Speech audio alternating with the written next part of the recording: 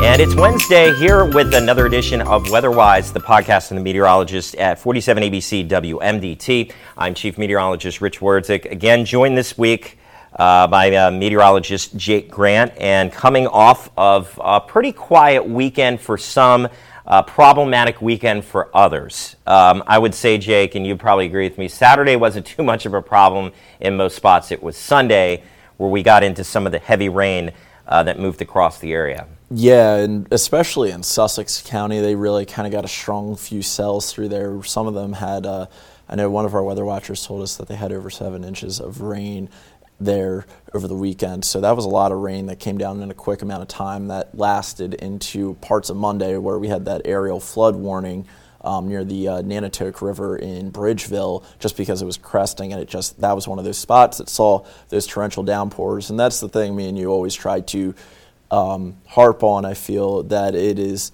with the storms in the summer, it's when we say it's going to rain, it doesn't mean everyone will see the rain, but those people who do see the rain can see those downpours of 1 to 2 inches an hour. And if you have a storm that kind of stalls out, or they keep firing over the same area, it can become problematic when you see 2-4 inches of rain in such a short amount of time.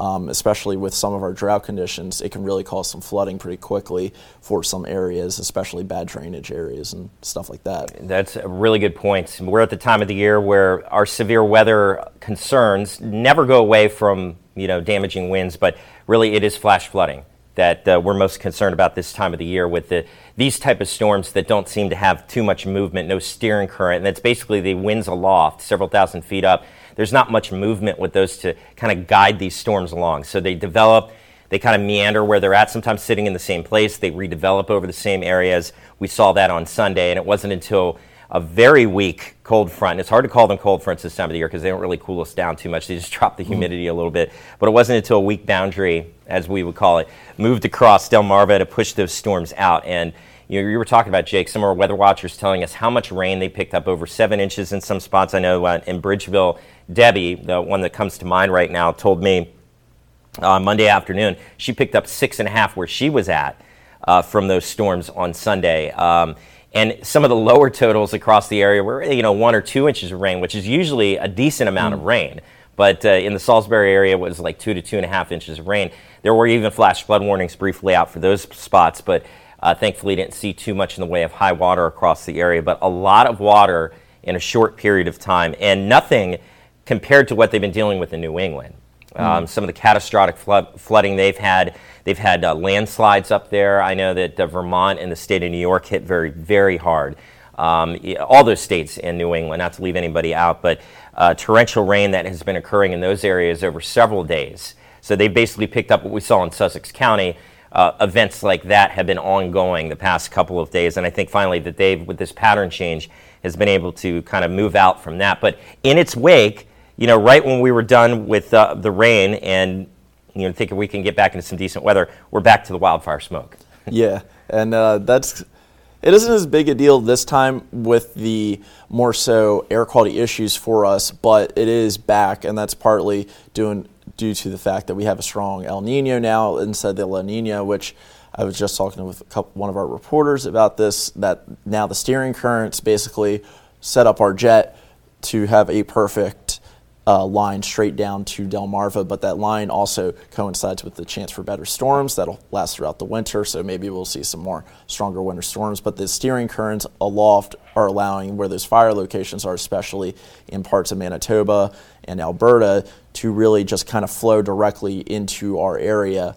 And it is leading to, this time, the upper air is diffracting and refracting a little bit more, so that's what you get, this sunlight, different looking sunlights and sunrises, sunsets, there we go, with the brighter reds, brighter oranges, but we can have the air quality issues for some this time. It looks like we aren't going to have as many air quality issues, but you still can feel it like you were mentioning on your run if you're out for a longer period of time. But this is more so a optical thing that we'll be experiencing, especially this morning. The sunrise on the beach, actually, that we were watching in the morning was much more cloudier view, and part of that was from that marine layer, but a large portion of it was from the smoke in the upper atmosphere. It's a good point. With the smoky skies, you either get the optical issues. Well, you don't want to call them issues. It actually makes for really cool-looking skies, sunrises and sunsets. It's obviously when the smoke is closer to the ground where we have problems. And talking about, we were talking about before the podcast started, you were mentioning, I went for a run on Monday as the smoke was starting to come back in a little bit, and just after that run, I could feel it a little bit. Maybe that's just more me being out of shape, but not as bad though. You bring up a good point. Not nearly as bad from an air quality standpoint as the last bout of smoke we went through a couple weeks ago, which was more surface-based. This smoke being in the mid and upper levels, giving us those nice sunrises and sunsets. And we typically, every summer, see events like this, maybe not as pronounced, but in the upper levels of the atmosphere, wildfire smoke that typically is coming in from the western United States gives us these type of smoky skies and some really cool views there in the morning and evening. But this time around, Canadian wildfires, just some numbers that I saw Monday afternoon when I was taking a look at some of the articles coming out. At one point, the authorities in Canada saying that 882 active fires were registered across Canada that they had. And of those active wildfires, they considered 581 of them to be completely out of control. So you thinking that an active wildfire is probably defined by many, many, many acres of land. And to put that on a scale of in the hundreds like that, it's kind of unprecedented.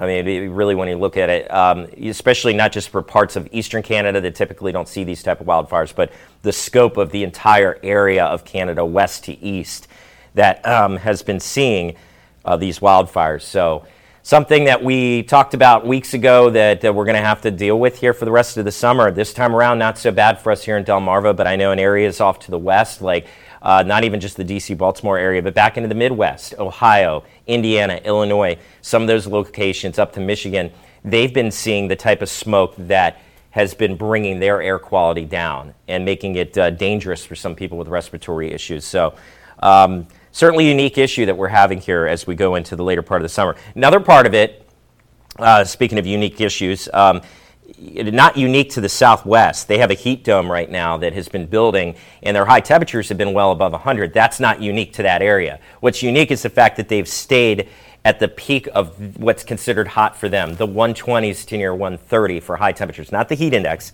the high temperature. And that has been ongoing now for several days, going into a few weeks out in the Southwest. Yeah, and that's just due to the fact that that high pressure that's built in there, it's so strong right now, and again, that goes back to part of the El Nino effect that we'll be seeing now, that the high pressure is able to build a little bit stronger in the Southwest, but this is a little more unprecedented with how they've had, I think some spots have had 3 weeks over 110 degrees in some spots, especially in the deserts. And obviously there's the argument online in the weather community about the temperatures in Death Valley and other portions of Nevada. There we go. But the heat dome that's built in is really just a strong high pressure system that kind of limits any growth of the clouds, so you're not able to get that precipitation, help cool stuff down. It doesn't really allow for the formation of big synoptic scale systems. It kind of just blocks them and almost is sending them over the jet stream and towards our way eventually. But it kind of just basically insulates that portion of the country to where it's going to be experiencing those high temperatures and steering away any big level clearing for some cooler temperatures. And again, it's summer now, so any cold front that moves through is really just dropping maybe a couple degrees, really, if we're being generous.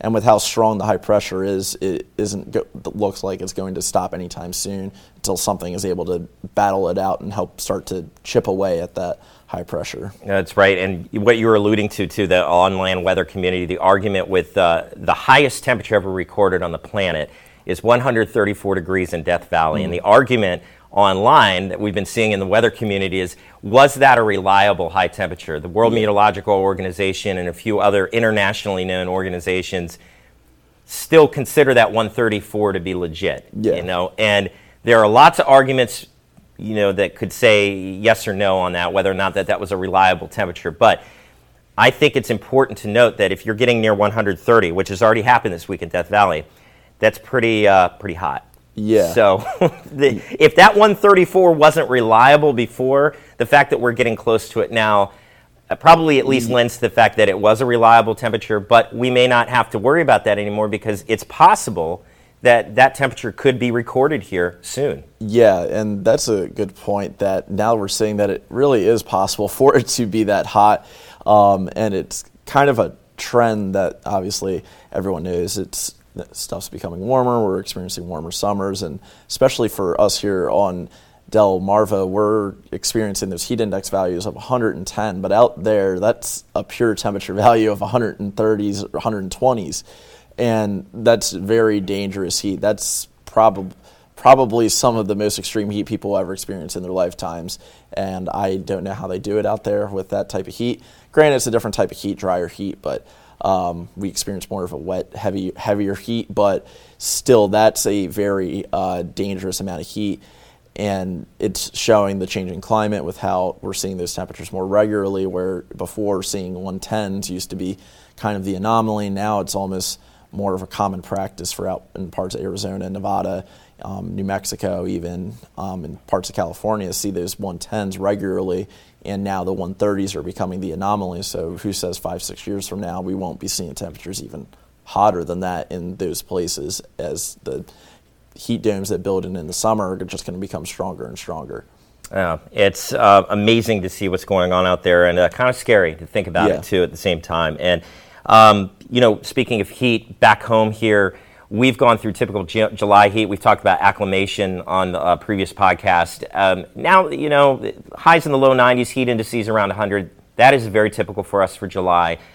We've been kind of stuck in that pattern, as you would imagine, because it is July. But with the fair starting, the Delaware State Fair here coming up for the weekend, starting actually here later in the week, it is at least exciting to see that the temperature may be coming down just a little bit, and we may be getting into a pattern that cuts the edge off the humidity just a bit. So just quick preview here. We got the Delaware State Fair starting here on the 20th, I believe, and that's a Thursday. And myself, I'll be up there Thursday and Friday. We broadcast live 47 ABC during our news hour, so we want you to come by, stop by, and see us up there and say hello.